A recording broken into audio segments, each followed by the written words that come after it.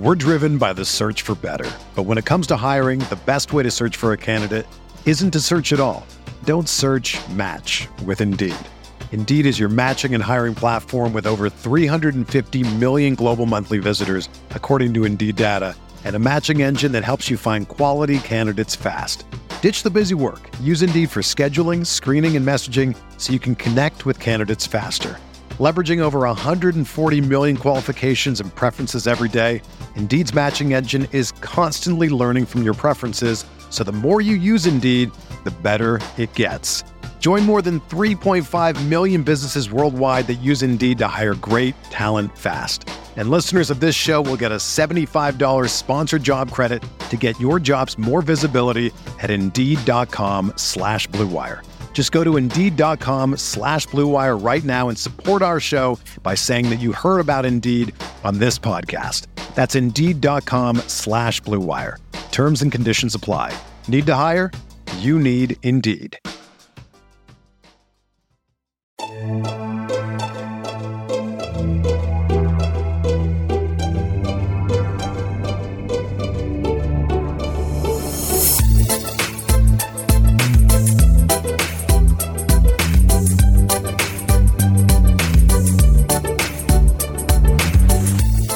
Hey there, Knicks fans. How you doing? It's your boy, Jonathan Macri, with you for another episode of the Knicks Film School podcast.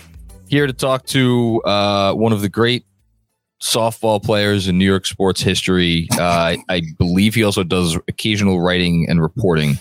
I have to ask him about that. Fred Katz. Hello, sir. Hello. I'll take what a one text of the great... to get from you at what time was that? Like 3:30 yesterday? Oh, dude. So we were the 15 seed out of 16 to make the playoffs. In spite of me being apparently the greatest softball player in New York City history, we were the 15 seed. We played on Monday because we play once a week. Normally we got rained out last week. This is the athletics team, right?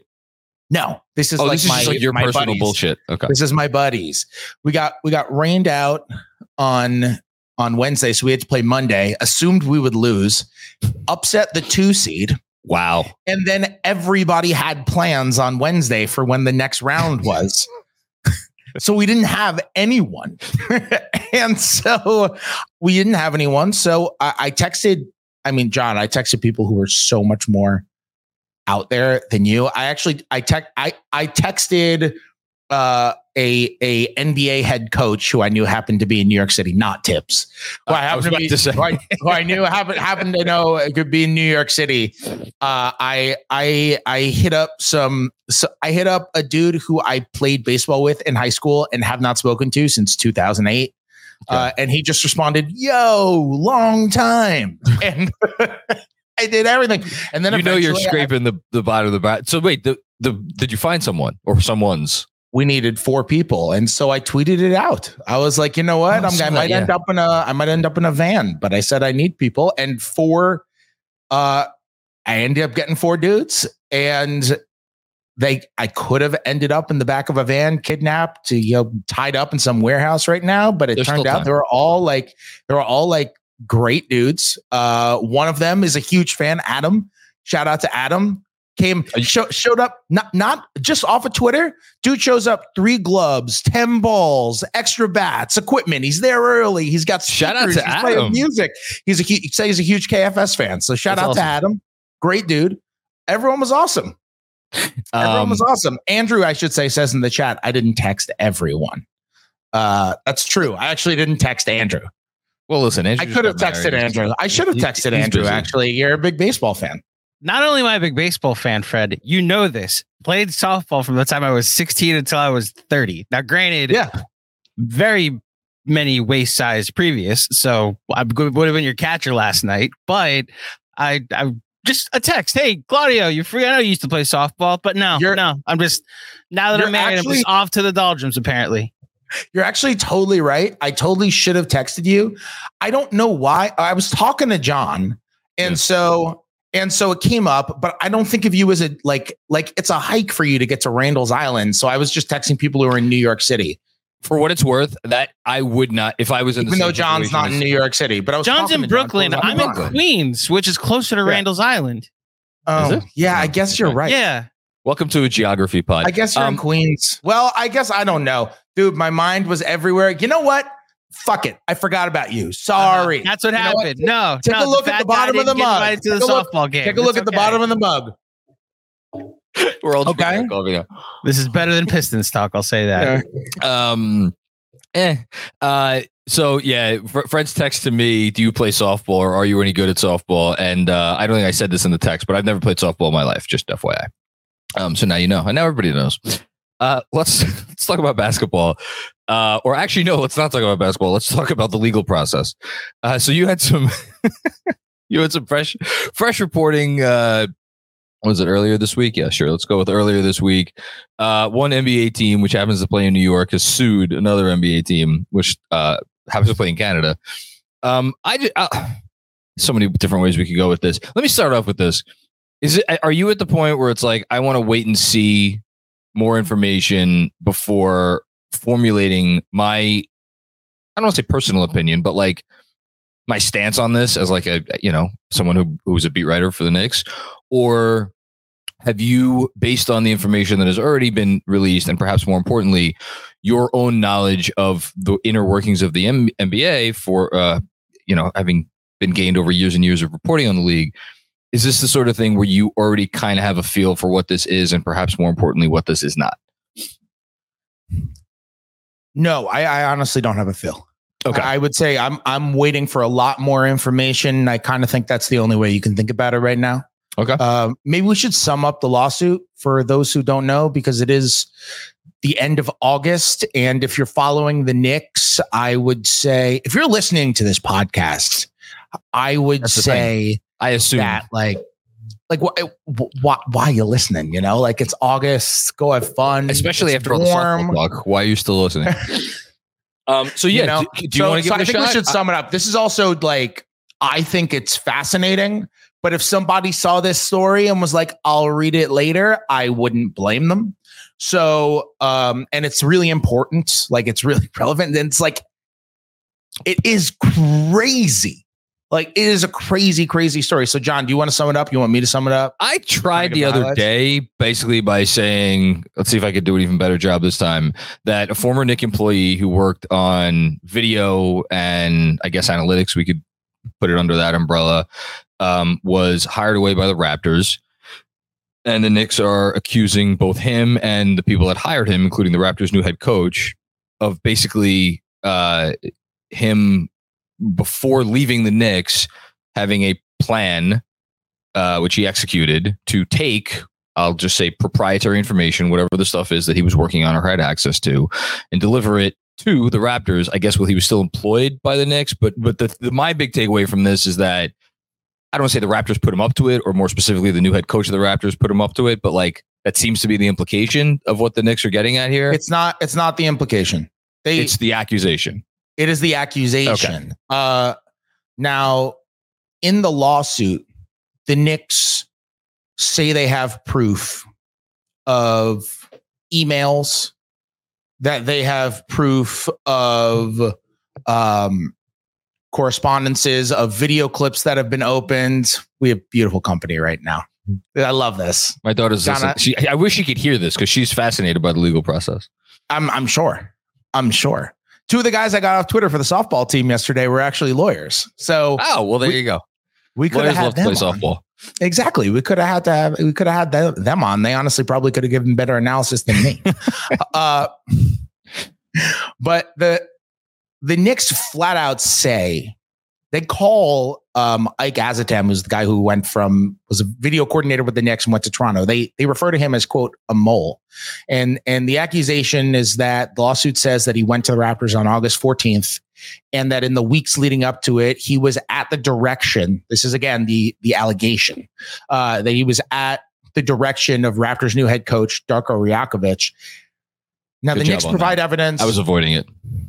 Now the Knicks provide evidence that Azotam allegedly forwarded 2 emails from his company account with the Knicks to his personal Gmail.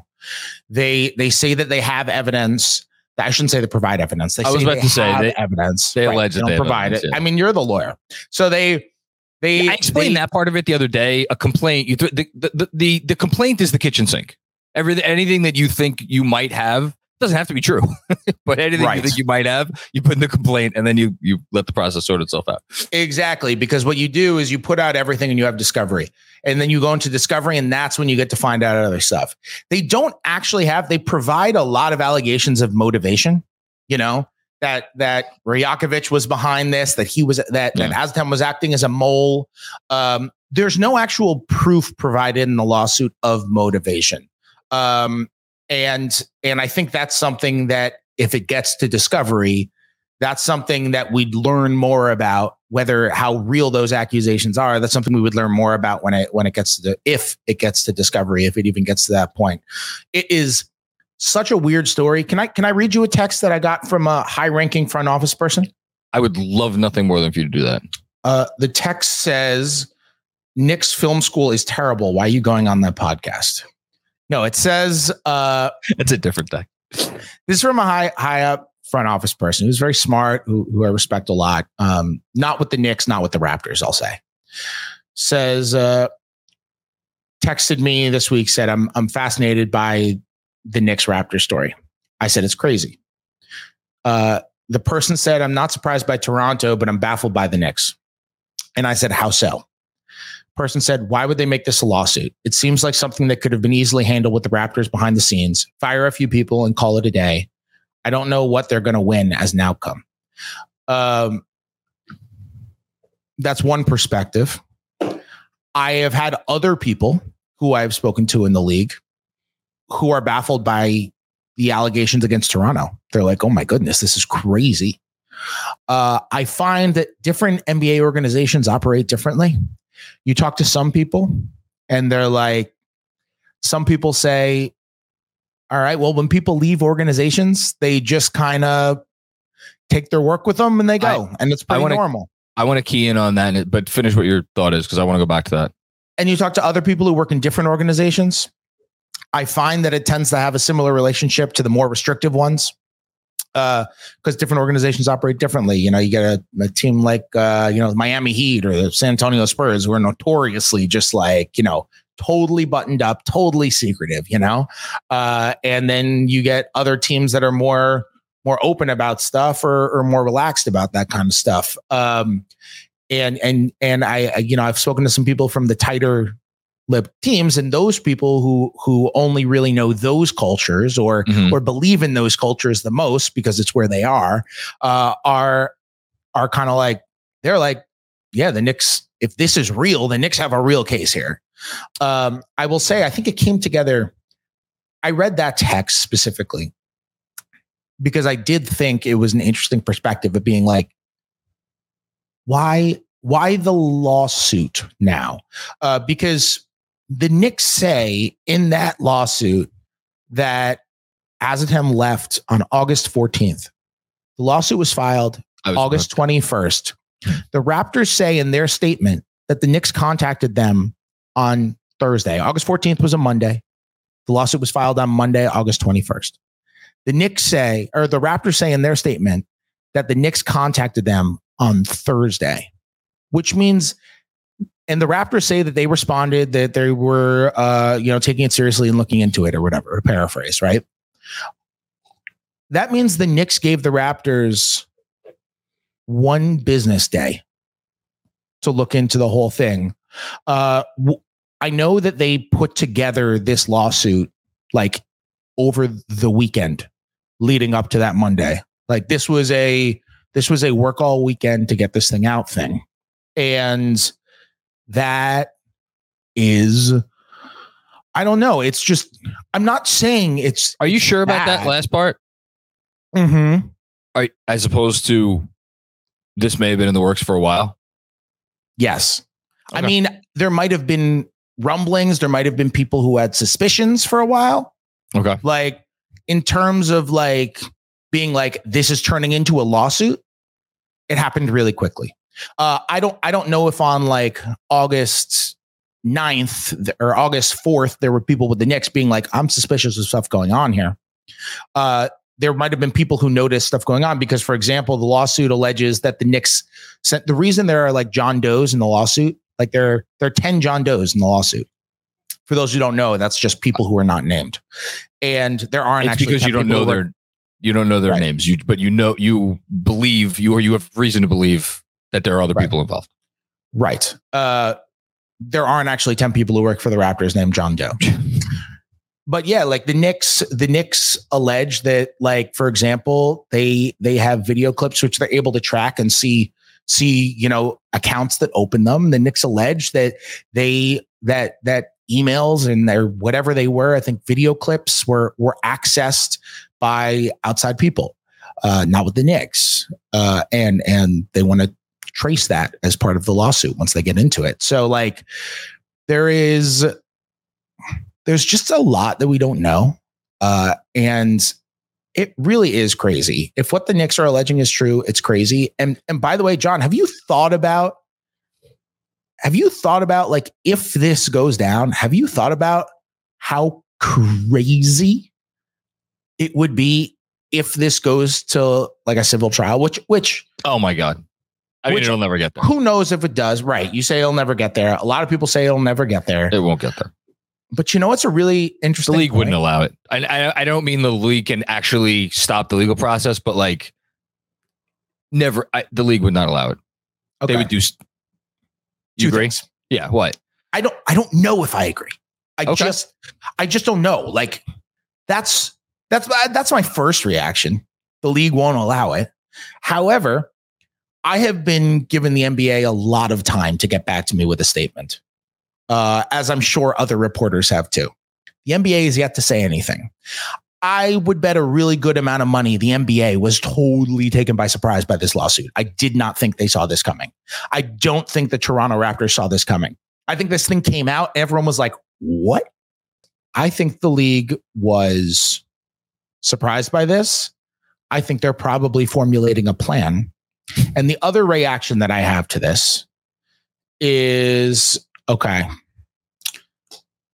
the Knicks are alleging that the Raptors violated, or that the defendants violated the Computer Fraud and Abuse Act. Mm-hmm. And that all defendants also violated the Defend Trade Secrets Act.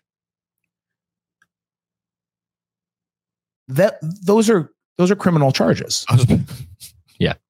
Which, by the way, means if the Knicks take this into civil court, it could, and they find enough, if it just goes to discovery and there's enough evidence, then it could take on a life of its own that's actually outside of civil court. Right? And John, what's the likelihood?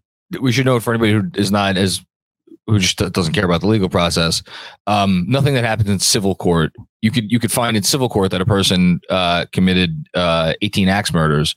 It can't put them in jail because it's in civil court. It's criminal. A criminal case is a completely separate thing. Whether, as you're indicating, can I read that, Andrew? Yes. Andrew said like OJ. Yes, that's like OJ Simpson. He lost the civil trial. Yes, he did. Owes the Goldmans like $100 million. Yes, he does. They have never gotten. No, and they I don't think they're getting that anytime soon. Anyway, yeah. If in theory someone could look at the goings on here and decide to start a criminal case. Yeah. Yeah. So there are a lot of ways to go. Can I tell you something I'm so fascinated about? And you're probably right. These things don't actually go to a civil trial for the most part. But when you're dealing with rational actors, they often don't. But I'll get back to that. Continue.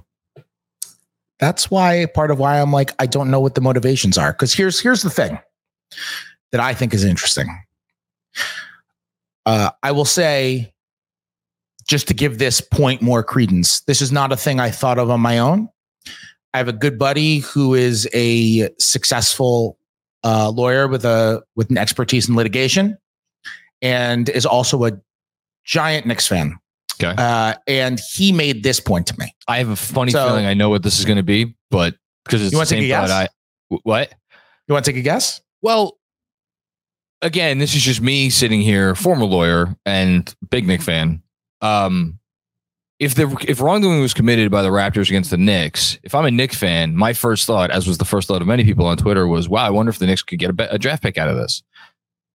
This is not the way to get a draft pick. The way to get a draft pick is to go through the league and let the league do what it's going to do and then hash out a penalty, which could result in the Knicks getting something from the Raptors. This is not that. So to me, I wonder, well, wouldn't it, if you're trying to benefit your team as opposed to just smear another organization who you have a history of perhaps not having great relations with, wouldn't you go a different route? What were you going to say? That's not what I was going to say, but it's a super interesting point. I'm glad you said it. Well, anyway, this is why they give you a podcast, and they could take it away anytime. What did your lawyer friend? What was his theory? He said, he was like, it's really interesting because the Knicks are the ones bringing the suit, but the Knicks are also the ones who shouldn't want it to go to trial the most. And the reason why is because he says the Knicks are basically saying this stuff that you took is proprietary. This is proprietary information. But a lot of the things that they actually took, for example, like for those who don't know, what the Knicks are alleging is like that they took video playlists off of Synergy. Okay. Now, Synergy is this big database that every single team has access to.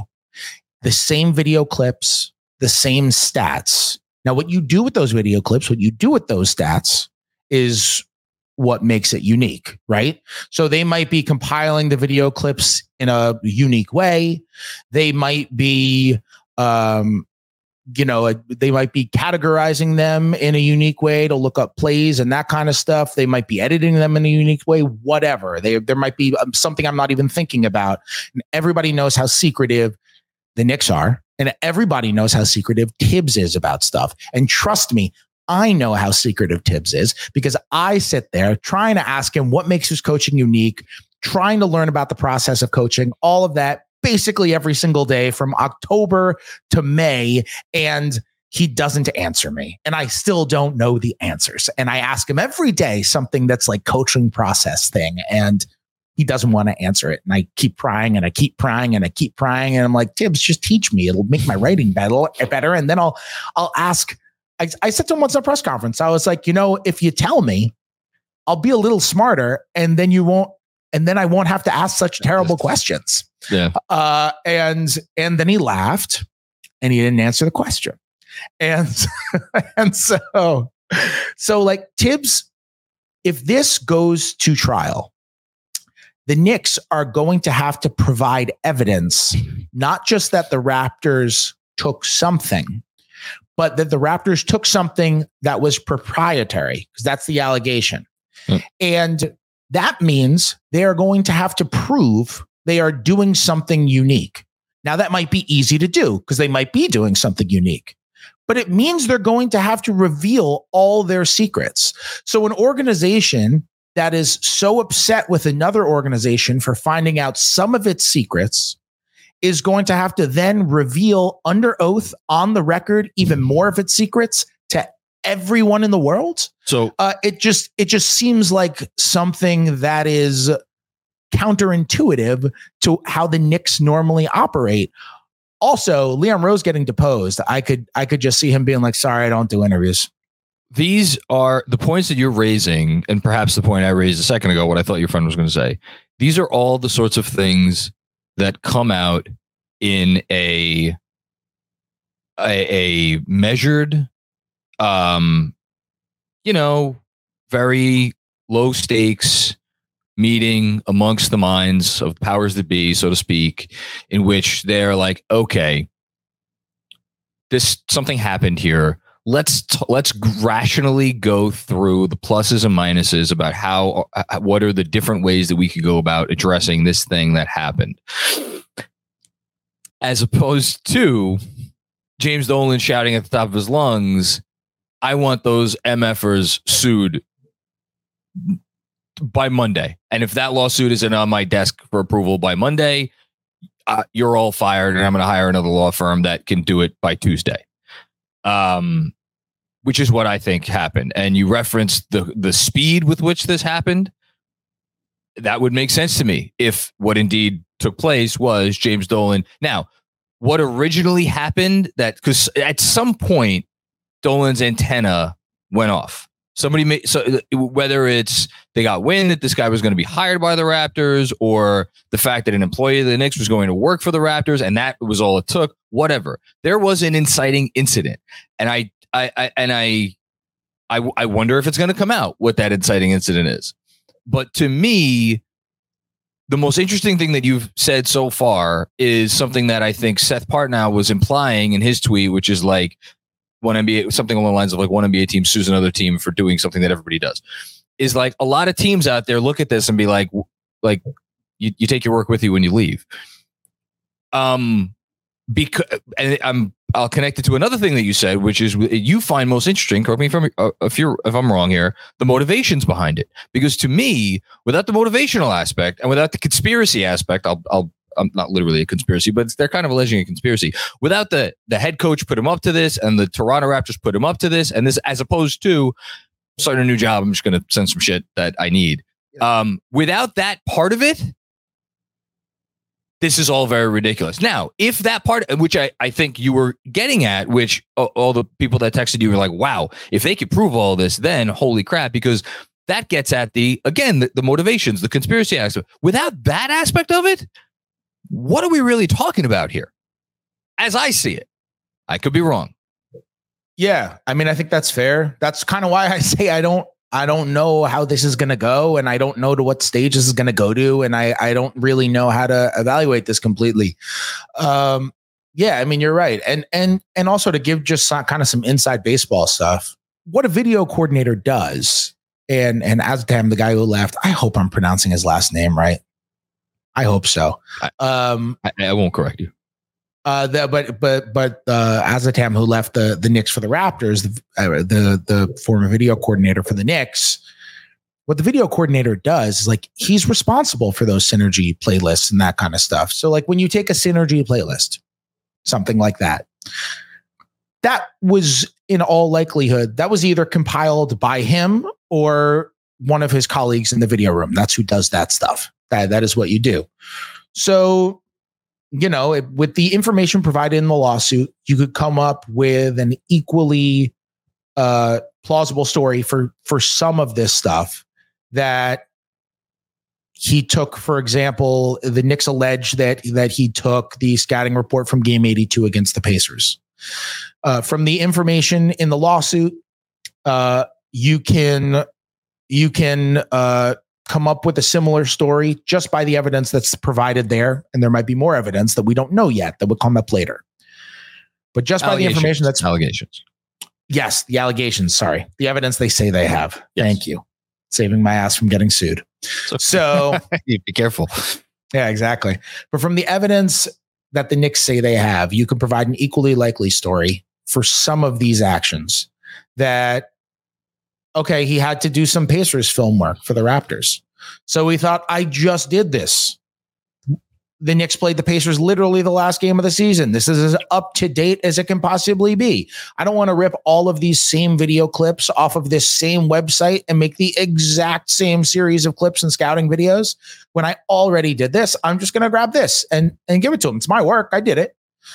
So like that's an equally plausible story based on the evidence the Knicks say they have. We'll see what else comes up. That's also not the only allegation. There's allegations of contacts before he actually left the Knicks on August 14th. Him forwarding emails and that kind of stuff. Which, by the way, he left the Knicks on August 14th. He left the Knicks because he had this job, which he was offered the job and he accepted the job. Right. Which means the lawsuit. Yeah. The lawsuit says that he informed the Knicks of an offer from the Raptors on or around July 25th. That's what the lawsuit says. Which is, and he gave us 2 weeks, right? Or whereabouts, right? So like, again, this happens with every person who has ever gotten a new job in the history of jobs has had contact with their new employer at some point before leaving their old job, and like, again, it would seem completely and totally normal to me that for over that 2 weeks for him to spend some of that time being like, all right, let me not have to reinvent the wheel and let me send myself whatever I need. And again, what would put it, forget about over the top, what would turn it from nothing into a big something would be this master plan conspiracy thing from the part of the Raptors. And I'll just go back to what you said at the top. I would love to know how the Knicks plan on proving any of that part of it. But I don't know. They say they have the goods. They'll need to get correspondence from the other side. They'll need to be able to see contact records. And, if the Raptors, someone with the Raptors put it in a text message to somebody, if somebody at the Raptors put it in an email to somebody, then all of a sudden they've got a little something. But if they didn't put it in writing, it's going to be, better than I. It's really hard to prove motivation. It's a lot easier to prove actions than it is to prove motivations. I'm just picturing. Did you order the code red, Masai? Goddamn right I did. I know everybody who I've spoken to is just like, it's not going to go to trial. I know everybody says that. I do. I just okay. I just can't. I know. I just can't even imagine what it would be like if the Knicks were like, okay, so we're deposing Rajakovic and Masai and Bobby Webster. Everybody's in on it. And then the Raptors were just like, okay, fine. We're deposing James Dolan. Well, he's bringing the suit. We're deposing James Dolan. And now you have James Dolan under oath, and you have Leon Rose under oath, and you have just stop at James Dolan. Stop at James Dolan under oath. I have to run. We're going to do something a little untraditional on this. Andrew's actually I'm going to tap in Andrew because he feels so hurt about not getting tapped in for softball. I'm going to tap him in to finish this podcast for me. The last thing I'll say is, knowing what we know about how reasonable of a guy James Dolan is and how easy it is to rationally talk to him about things that might actually be in his best interest. I'm sure it's going to be a totally easy conversation, whether it's between Adam Silver and James Dolan, whether it's between one of James Dolan's CEOs of, the guard, all that, talking to him about here's why we need to actually settle this, or here's why we can't go forward with this because whatever. That conversation is going to need to happen unless there are requisite damages that James Dolan is okay with accepting as part of whatever it is, a settlement or something where the league steps in. Good luck convincing him to, not get his day in court. That's all I'll say. If he believes he's in the right, that's the key. And I imagine he does. So it's part of the reason why I say I don't know. We don't know what's going to happen. There's been crazier stuff in Knicks history than this. Charles Oakley is way crazier than this. I mean, there's look, let's just call it spit. There's stuff on the record from the I talk about mispronouncing names. Annika Brown Saunders, right? That's her name. Yeah, that's out there.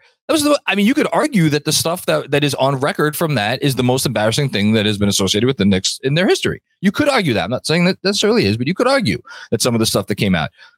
What would come out with this, even though they are the ones obviously doing the accusing as opposed to the ones being accused? All right.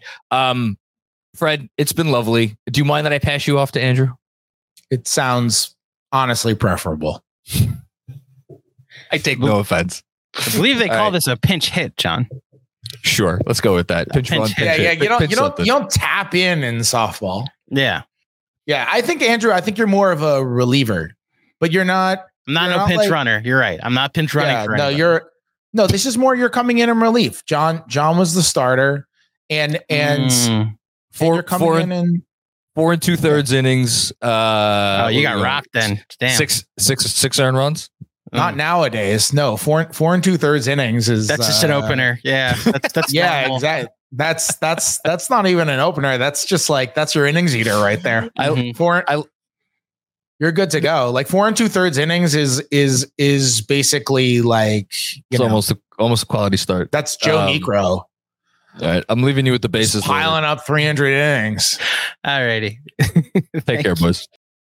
For over 30 years, the law offices of Weiss and Rosenblum in New York City has been home to a team of award-winning, hard-hitting injury attorneys who have a long track record of seven-figure results. Whether you've been injured in a car accident, fall, construction accident, or other traumatic event, Weiss and Rosenblum will work tirelessly to maximize the award regardless of the severity of your injury and get you and your family the fair and just compensation you deserve. Call Weiss and Rosenblum today at 212-366-6100. Again, that's 212-366-6100 or visit weissandrosenblum.com for more information. No case is too big or too small. Personal attention to your matter is a priority. Once more, call 212-366-6100.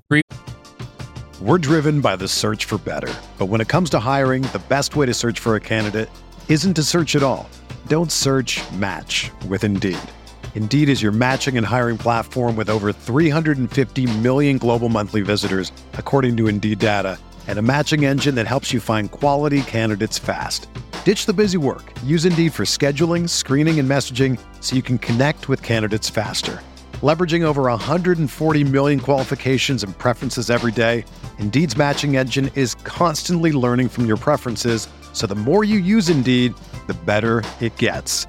Join more than 3.5 million businesses worldwide that use Indeed to hire great talent fast. And listeners of this show will get a $75 sponsored job credit to get your jobs more visibility at Indeed.com/Blue Wire. Just go to Indeed.com/Blue Wire right now and support our show by saying that you heard about Indeed on this podcast. That's Indeed.com/Blue Wire. Terms and conditions apply. Need to hire? You need Indeed. Previous results do not guarantee future outcomes. If you think you might have a case, speak with a veteran attorney, not a rookie. My only real question about this is, you said you talked to some other teams and some other franchises about this. Is their reaction at all like, what are the Knicks doing? This is crazy. Or is it more in the case of like, oh, like you said, they might have a case here and they're like, oh, they're doing their due diligence. Like, what's the reaction to what the Knicks did here? I think everybody thinks it's crazy in like the definition of crazy, where it's like, whoa, this doesn't happen.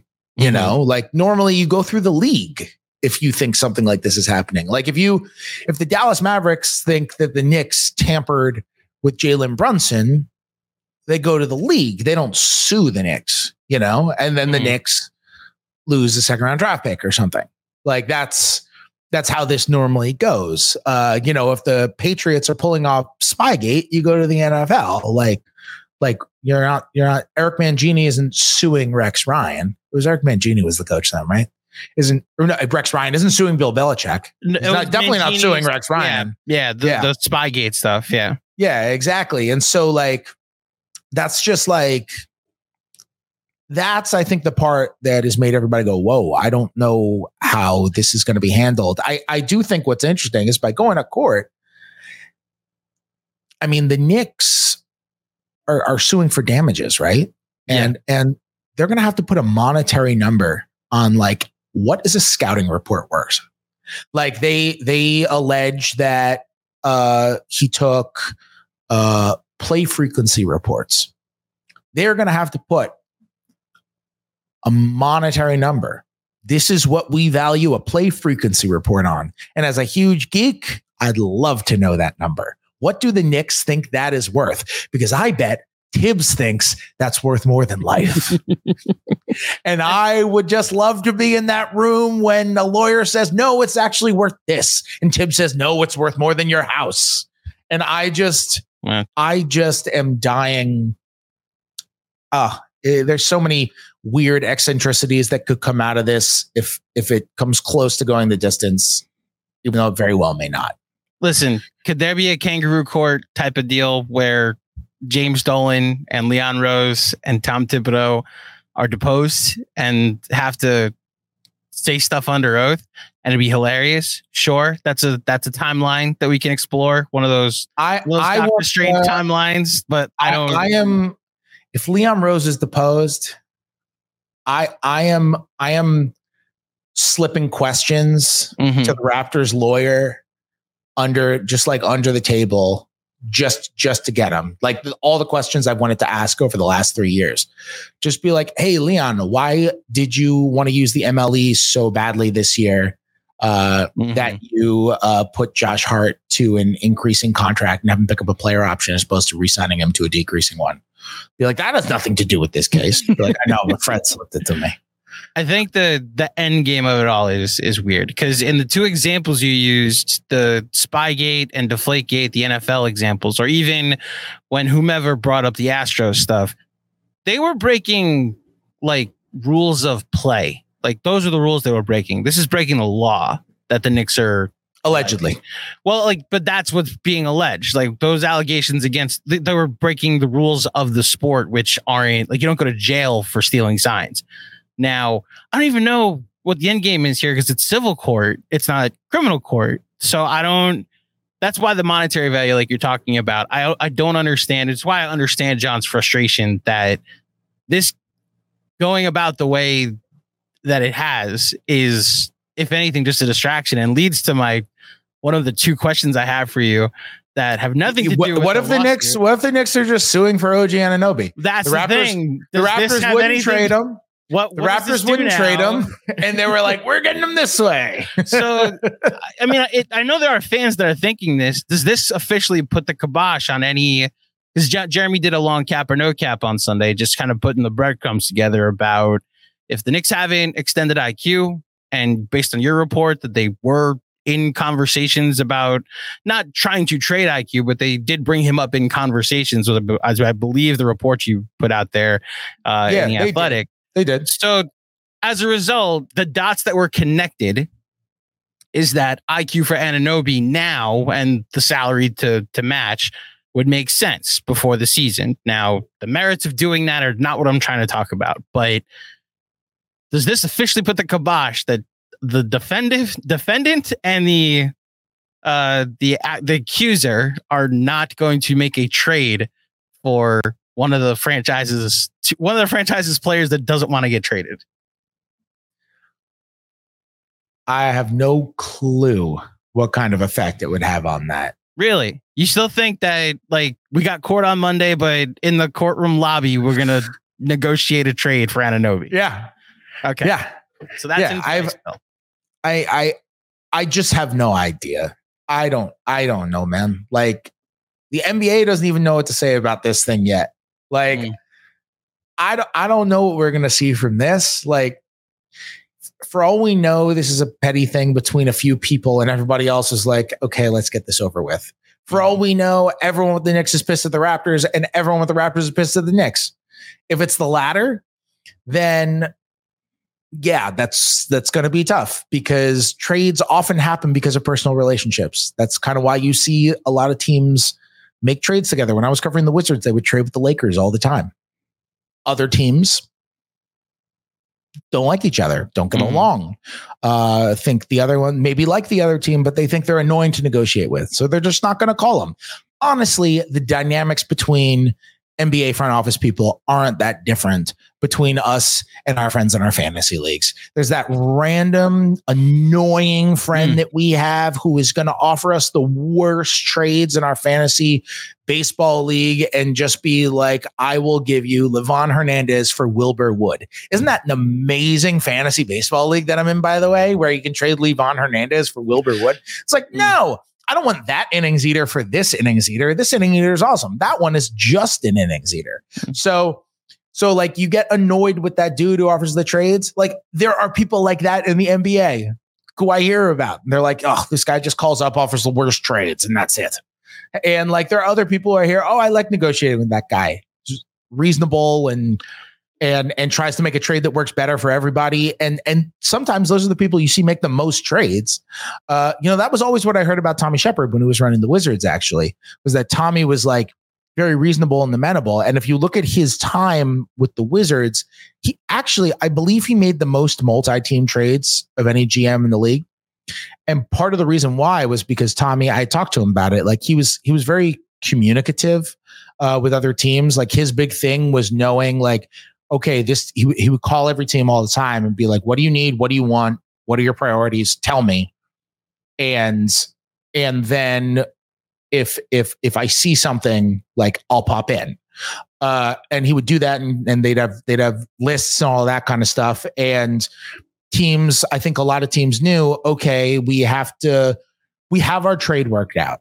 We have this trade between the two of us worked out, but we need a third team to make the money work. We don't want someone who is just going to be like, okay, well, for me to take on this guy to make the money work, I'm going to need a unprotected first round pick.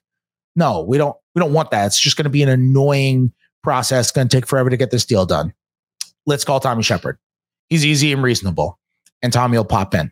So there were a lot of 3-team trades where the Wizards would just like pop in as the third team, where they'd pop in as the third team and take Davis Bertans, or pop in as the third team and take Mo Wagner and Isak Bonga, or make the largest trade in NBA history, which was the Westbrook trade. More pieces in that trade than any trade in NBA history. It was a 5-team deal. It was insanely hectic night to cover stuff. So you see that kind of stuff happen. And the reason that I bring that up is because if this is just a thing between the individuals involved, and that's really it, and Masai and Leon and Gerson Rosas and everybody else with the Knicks and Bobby Webster, they're all just like, we're going to do what's best for basketball. And I see a world where that actually doesn't really affect things. So I don't know. I need to be around it more. I need to let it marinate more. I need to see how this thing develops before I have any idea. So I also don't think the Raptors have really had any traction on an OG trade anywhere. Well, or a Pascal trade from what you read and you hear about. They want to run it back. And I think that's where I go to, where you kind of laid the breadcrumbs when you did the live stream with us before free agency opened, when someone said, like, name 5 players that you guarantee would be on the Knicks next season. And you named the 4 obvious ones. And the 5th one, to give a wild card, you said OG. And that's where we originally okay, that means he's being discussed and that the Knicks are interested. So I've obviously connected the dots. I would like OG Anunoby on my basketball team. You know from our group chat that I don't want to trade Emmanuel Quickley under any circumstances, but I would understand an Emmanuel Quickley for OG Anunoby trade, specifically the finances involved as well, with IQ potentially wanting to start and then extend off of a year starting, which leads to one of my 2 questions. So first of all, how seriously did the Knicks quote unquote shop IQ from what you said in the Athletic? Were they were they not close on an extension? I didn't say they shopped him. Okay. So clarify, what were the trade talks with Emmanuel Quickley? They talked with other teams about trades. It's funny that you mentioned the mailbag because I actually wasn't reporting that exclusively for the mailbag. I'd had something earlier in the summer, and that was really what I was referencing. Mm-hmm. But that's when I read it, though. I had a big event happen this summer, so I may have only caught it then. Oh, did you? Yeah. They had conversations with other teams this summer, which about sending Quickley to another team for a very good veteran. And I know that happened a couple of times, at least. I have to ask, are you willing to say who the veteran is, or you just want to say very good veteran? I have to say very good veteran. Okay. They have to say very good veteran in both cases. But I mean, that was a thing. Yeah. So their priorities had changed from where they were at last fall, which was like in November, before Quickley really had that incredible run for really the last 60 games of the regular season. Mm-hmm. They were legit trying to trade him. That was when they were trying to trade Quickley. They were calling around. They were making offers for other teams. They were gauging his market. They wanted to see how good of a first round pick they could get back for him. They were worried about him getting expensive. They didn't see how he fit into their future in the most ideal way. That was when they were trying to trade Quickley. I would not say they were trying to trade Quickley this summer. I would say they were trying to trade for a really good player who could help them now And in order to get a really good player who can help you now, you have to give up something. And Quickly is very good and looked at around the league as a very good 23-year-old guard who's coming off of a runner-up 6-man of the year campaign. And there are certainly people in the league who believe that he can jump up and kind of have some sort of, I mean, people say like a Jalen Brunson leap. I don't think they necessarily always mean, maybe some of them do. Maybe I shouldn't speak for them, but I don't think all of them mean that like he will become as good as Jalen Brunson, but just like you give him his own team, you let him run his own team, and all of a sudden you're like, crap, this guy is really good. And then he's averaging 20 and whatever. And you're like, this guy is really good. And there are definitely people around the league who believe that to be true. So you could make him the best player in a trade for a very good veteran. And to be clear, I will clarify that the very good veterans are not, they're not like super old or anything. They're just like they're not like rookie scale guys. It's why they're prime age vets. But it's why we made the connection with OG Anunoby. That's a very good veteran. It's a very good veteran. Yeah. It's a very good veteran. So I would not classify it as the Knicks were trying to trade Quickly. Okay. At all. They were looking to upgrade the roster spot. They're looking to upgrade, and they know that in order to do that, Quickly might be their best chance to do it. And I do think they are trying to hold on to their best draft picks for the exact reason that everybody can guess, because that is, they believe, their method to going out and getting a star. And if they, I think, can find a way to bring in a very good veteran and then also still have enough and go get a super duper star, I think they'd be very, very happy with that. So that's really, I think, the better context of the Quickly thing. Do I think it's possible they trade him? Like it's better. There's a greater than 0% chance, but it's already August, man. Like a lot of the stuff that's going to happen, you see a September trade. You see James Harden get traded to the Houston Rockets in September. You see Melo get traded on Rosh Hashanah training camp. Yeah, day before training camp. On Rosh Hashanah weekend. I think on Rosh Hashanah got traded. Might have been. A new year and a new start for Carmelo Anthony. One day before, I was sitting in that room and Eric Horn asked him if he'd come off the bench. And he said, Who, me? Yeah. I was still very blinded by, you probably should have come off the bench, Melo. I was very, of course. He's not coming off the bench. It's Carmelo Anthony we're talking about. Yeah, he was 22 last year. Okay. Scream to Paul George in the corner of the room. Yo, P, they say I got to come off the bench. So some rapid fire before I let you get out of here. So Emmanuel Quickly will be extended before training camp. Yes or no?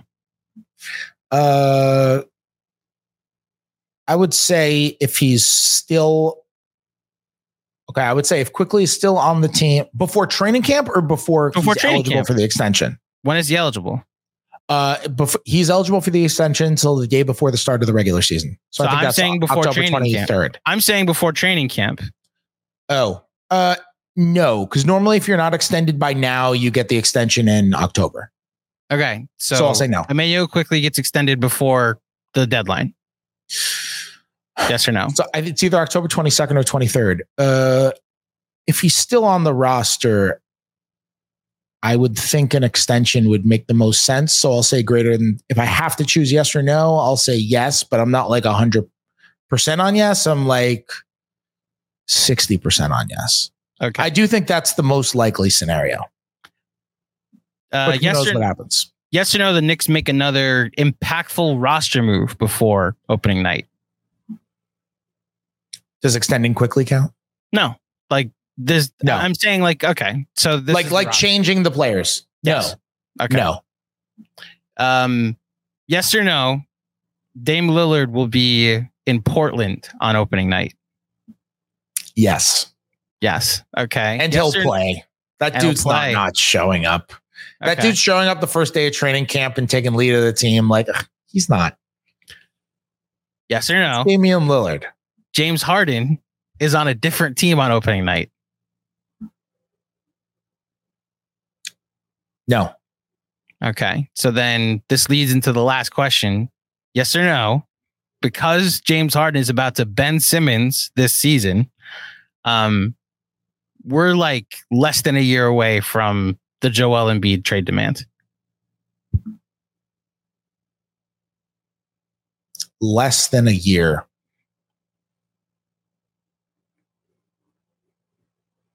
I'm saying like it could happen in February. You're gonna get me aggregated, man. Fred, yes or no? You can say no. Fred Katz of The Athletic reports that Joel Embiid will demand a trade within the next year. You could say, okay, yes. So we're Fred. Okay, you heard it here. But I don't know. Don't aggregate that. I don't know. I'm literally. I just asked a question, here. Fred. I don't know. Yes. Okay. Yeah. I mean, the Harden thing really has the potential to annihilate everything in its path. Mm-hmm. And I mean, yeah, like Embiid is, look, I don't know Joel Embiid, so I'm projecting my own emotions onto this. Right. And I know people who do know Joel Embiid. And those people have told me that like he thinks being like a one franchise guy is a really cool thing. And that's always been his first choice. I've also been told that like, yeah, he's thought about the Knicks. You know, like I don't think that's a secret. I think 1 million people have reported that. And I think those reports are true. Now, thought about the Knicks and demanded a trade are like 1 million steps away from each other. Right. So, I mean, he might have thought about some other teams too. I think it's extremely possible as well. But, you know, everybody knows he's got the relationship with Leon Rose, who used to be his agent. And that is a big market dude. You know, that's a guy who wants to have his own team, who wants to be the guy in the place. I think he would handle New York quite well. And it would be very interesting to see how the Knicks tried to pull that off. But we're many steps away. But yeah, I mean, if the Harden situation just kills and Embiid just had the Simmons one and the Sixers tank, or the Sixers end up trading Harden and they get nothing and they're just not good. Like everybody says, oh, they can move forward next year and they can just have a couple of max slots. It's like, first of all, kind of like Zach Lowe outlined this on his podcast maybe a month ago or so. Like, yeah, they can have 2 25% max slots. Yeah. They can't have 2 35% max slots. So not really. Which at this point in Embiid's prime, you're not gonna sell him on 2 25% max slots, you know? Yeah. Also, how are you getting 2 25% max slot guys? Those are all restricted free agents. You're not getting them. If there's a guy who's a clear, awesome max guy, then he already signed his extension. Right. You know? Like then it's like you're not like the guys who would be free agents that are 25% max guys are like Anthony Edwards, who already signed his extension, you know, and if he didn't sign an extension for some insane reason, then Minnesota would just would they just match? They wouldn't just let him leave. Like, so those guys, you're not even getting those guys. Also, if you're Embiid and let's say you trade Harden and you get expirings back and that's it. And now all of a sudden the Sixers go through a season where they're just fine. And whatever they are, whether they're a 45-win team or a 35-win team, they're not a title contender for any point of the season because they just got expirings and maybe a couple of picks for Harden from the Clippers or something like that. Like, I just don't think the promise of max slots, even one max slot, always does that much. Like, you don't really see free agents change that much. Like guys sign extensions. We see it happen in trades. The Sixers don't have that much to offer up in a trade if they want to pair somebody with Embiid. I could see him looking around being like, oh, cool. Is this max slot going to run a pick and roll with me? You know? Yeah. Like that's how players think. And it's not like Embiid is, he had a lot of years cut off from his career. It's not like he's 29. Like, it's not like he is 29, right?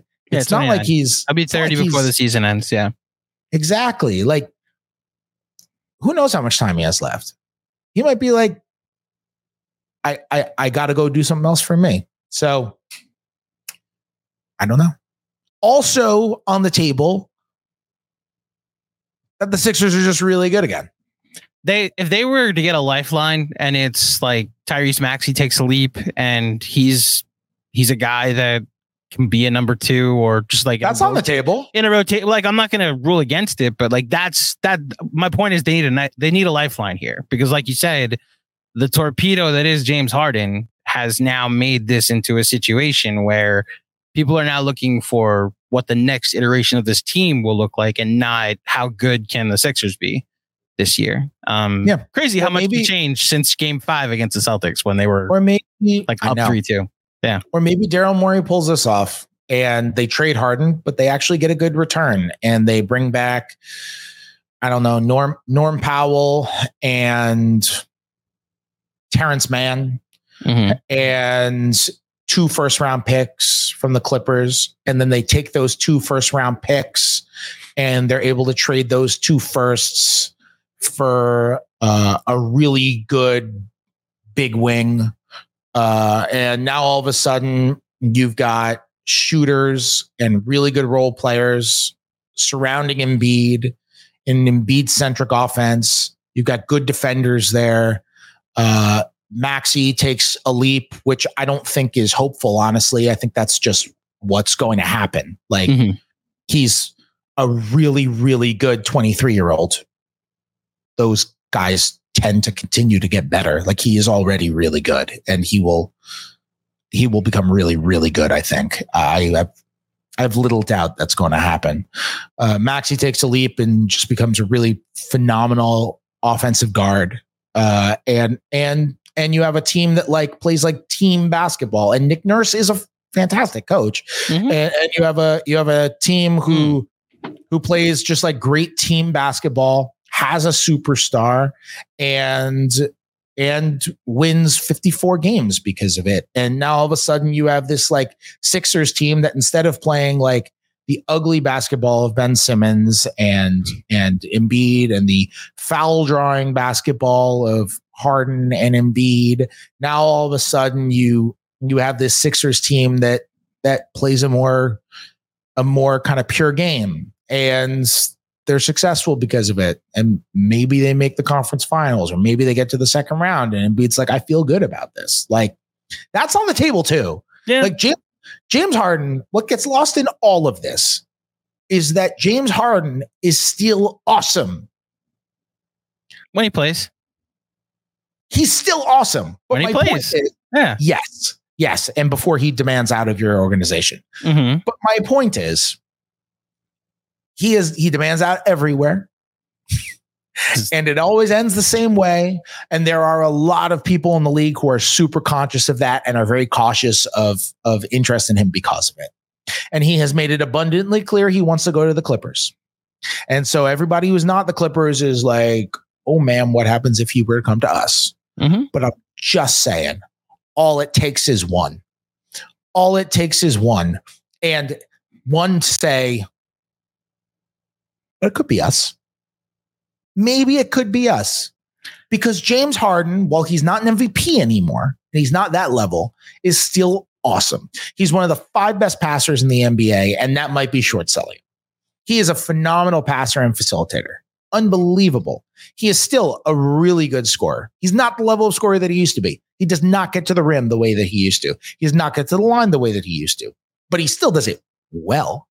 And what he does do well is he gets to the paint really well, which doesn't always get him to the line as much as he once did when he was getting to the line 11 times a game or get him to the rim, but he creates corner threes. He creates standstill threes. Like his assists are really good assists. We talk about shot selection. His assist selection is fantastic because he's creating, you're laughing at me, but it's really Fred, a thing. This has now become a James Harden podcast. I know how good he is. But it's relevant. No, but I'm saying people crap on James Harden. People crap on James Harden because of the honest, so it's like you don't know. So how I apparently do need to listen because he has the playoff woes, which are totally legitimate. Like he has the playoff woes, like that. I agree with all the red flags. All I'm saying is that you're not some idiot if you're just like, screw it. James Harden is awesome. let's pursue this thing. It's a non-basketball related question. If you're the Miami Heat and you're just like, you find out you're just not getting Lillard, it's just not going to happen. And you're just like, screw it. We believe so much in our culture that we're going to go get James Harden. Maybe they give up something for Harden, or maybe the 76ers say, okay, Clippers, you really want Harden now? You're going to have to up your offer. We finally have leverage. The Heat are after him. And now all of a sudden the Clippers actually do up their offer. And it's something that the Sixers are willing to do.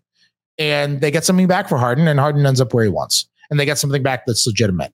I'm just saying, like, everyone talks about it as a one-team race, and it may very well be that way the whole time. However,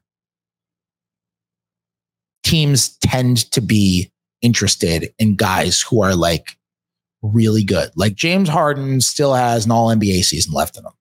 Then why did we get to this point in the offseason after a trade demand and no one's traded for him? Because he only wants to go to the Clippers. So it's okay. And so people are scared. So it just takes one person to not be scared a month before training camp. Yeah. Okay. Or a month into training camp. Or a month after training camp, I'm in. So he's not reporting to the Sixers, right? No, I think he is reporting to the Sixers. So you think he'll be in training camp with the Sixers? He has to be. Ben Simmons didn't. The guy went to China and called Daryl Morey a liar. I know, but there is a rule in the CBA that says that if an upcoming free agent does not report, then he loses his right to free agency. So he has to go. So that's right. Simmons did go to the practice. And he went. Yeah, that's right. He went, and then Doc threw him out. Yeah, Simmons showed up. And then he didn't report for a couple of days. He finally showed up, and then Doc sent him home. I think Doc sent him home. Doc threw him home. Yeah. So James Harden would have to like Marshawn Lynch this, where he just reports, I'm just here so I don't get fined, and then wear street clothes and a fat suit for a month until he gets traded or sent home for that matter. Yeah, maybe. Who knows? Yeah. Or maybe he just does what he did in Houston, which is he shows up when he wants to show up. He flies in from Vegas parties and the James Harden end in Houston is they've been doing this a series on Netflix, the Untold documentaries. I would sign up for a James Harden Untold stories about his departure from Houston, his departure from Brooklyn, and now his departure from Philly, like way down the road. James Harden is probably the only NBA player who I would watch a documentary about that never ever mentioned that he was a basketball player. Right. Like I don't need to see a single basketball clip. You don't even have to mention that he's in the NBA. Nope. Like if you never mention he's in the NBA, I would still watch a documentary about James Harden. Agreed. And just see how that guy does it.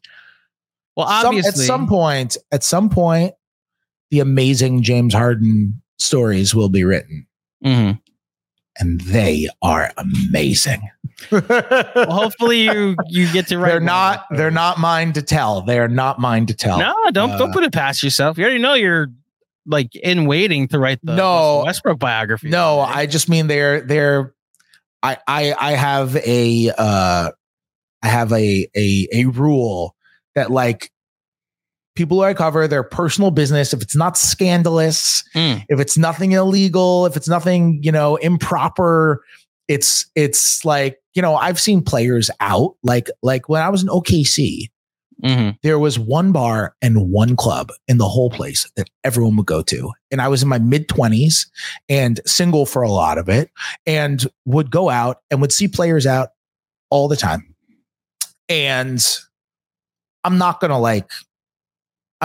just not going to report that a player's like out drinking before a game, stuff like that. However, they are phenomenal barroom stories. Some of these stories, I mean, they are legendary, and it's an incredible thing to hear. I feel like I know a former Knick beat writer who would report that, but that's another story for another day. Fred Katz of The Athletic, always nice to give us his time, always so gracious with his time, even in the middle of the summer. Fred, please tell everybody where they could find you and all your work and what you got coming up. I'm sure you'll be covering this lawsuit, as you mentioned, very thoroughly. So where can people find all that stuff? Yeah, you can find me on The Athletic. You won't see that much work from me coming up, to be honest. I'm pretty much in the chill mode right now. So I'll be reporting on the lawsuit. I'll have something probably leading into the World Cup. A story I actually need to finish prepping for it, but I'm going to watch like a lot of RJ games and that kind of stuff from the exhibitions and some of the other guys and write something either about RJ and kind of what to expect once this thing starts, this weekend, or on all the guys and what to expect from them, Hart and Brunson and Fournier too. Can I ask you one question about FIBA? What did you think of RJ's comment, the rim's wide open, when people asked why he's having such success in FIBA? I don't know. To be honest, I haven't watched enough of his games yet. I was going to watch a bunch of them once we got off the podcast and really come up with some thoughts. But I will answer that in a story. I mean, his numbers have been fantastic. He's been outstanding. Yeah. Really been efficient too, which is what you want to see, I mean, a 13 for 14 game. Mm-hmm. Against the Germany team that Team USA needed to come back against, Yeah. I mean, look, the game is so international now. You look at these teams and you're like, oh, they're playing Germany. And then you look at Germany's roster and you're like, this is literally all NBA players. Mm-hmm. Like this is like an actual NBA. This is an NBA team. This is a real NBA team. This is not the dream team annihilating Angola. There's no Barcelona Olympics now. Exactly. Like these are good teams. So I'm very intrigued to see what I learn because the numbers are spectacular. We all know RJ's got a good work ethic. We all know that his head is in the right place. The things that I will be looking out for, I can say, are how are the baskets coming? Are they coming because he's just going up against guys who aren't as strong as him and he's just muscling his way to the rim and getting there? Are they coming because he just happens to be hitting a few jump shots that seem unsustainable? Or are they coming because his process is different?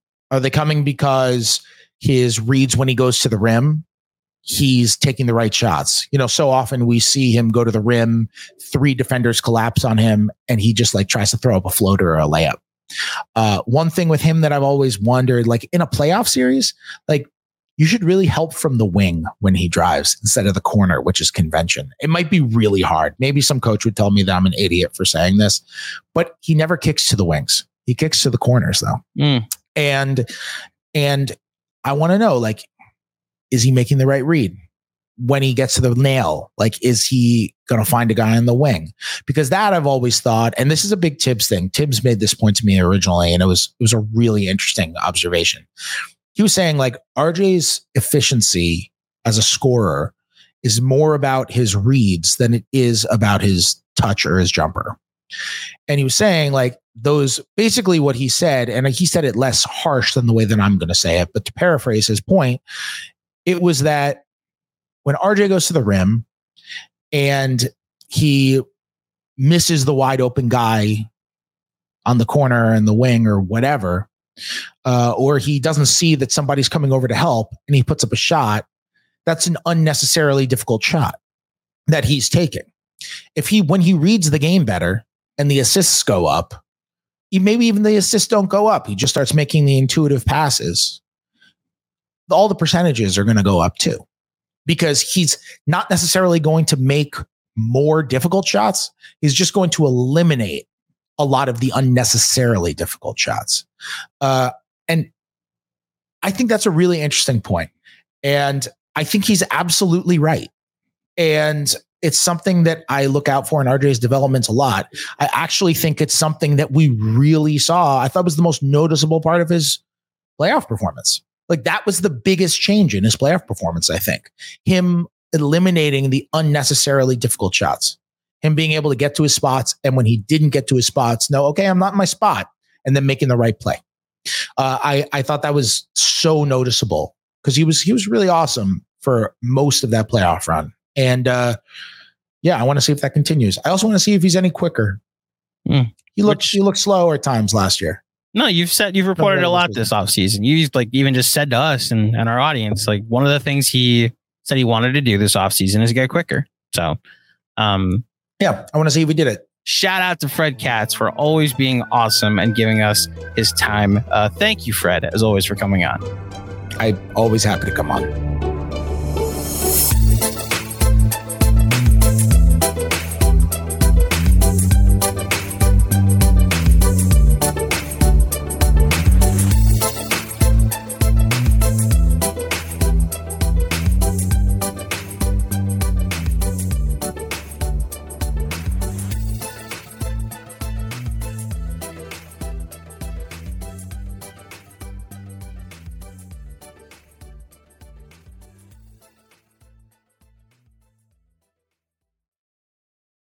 Everyone is talking about magnesium. It's all you hear about. But why? What do we know about magnesium?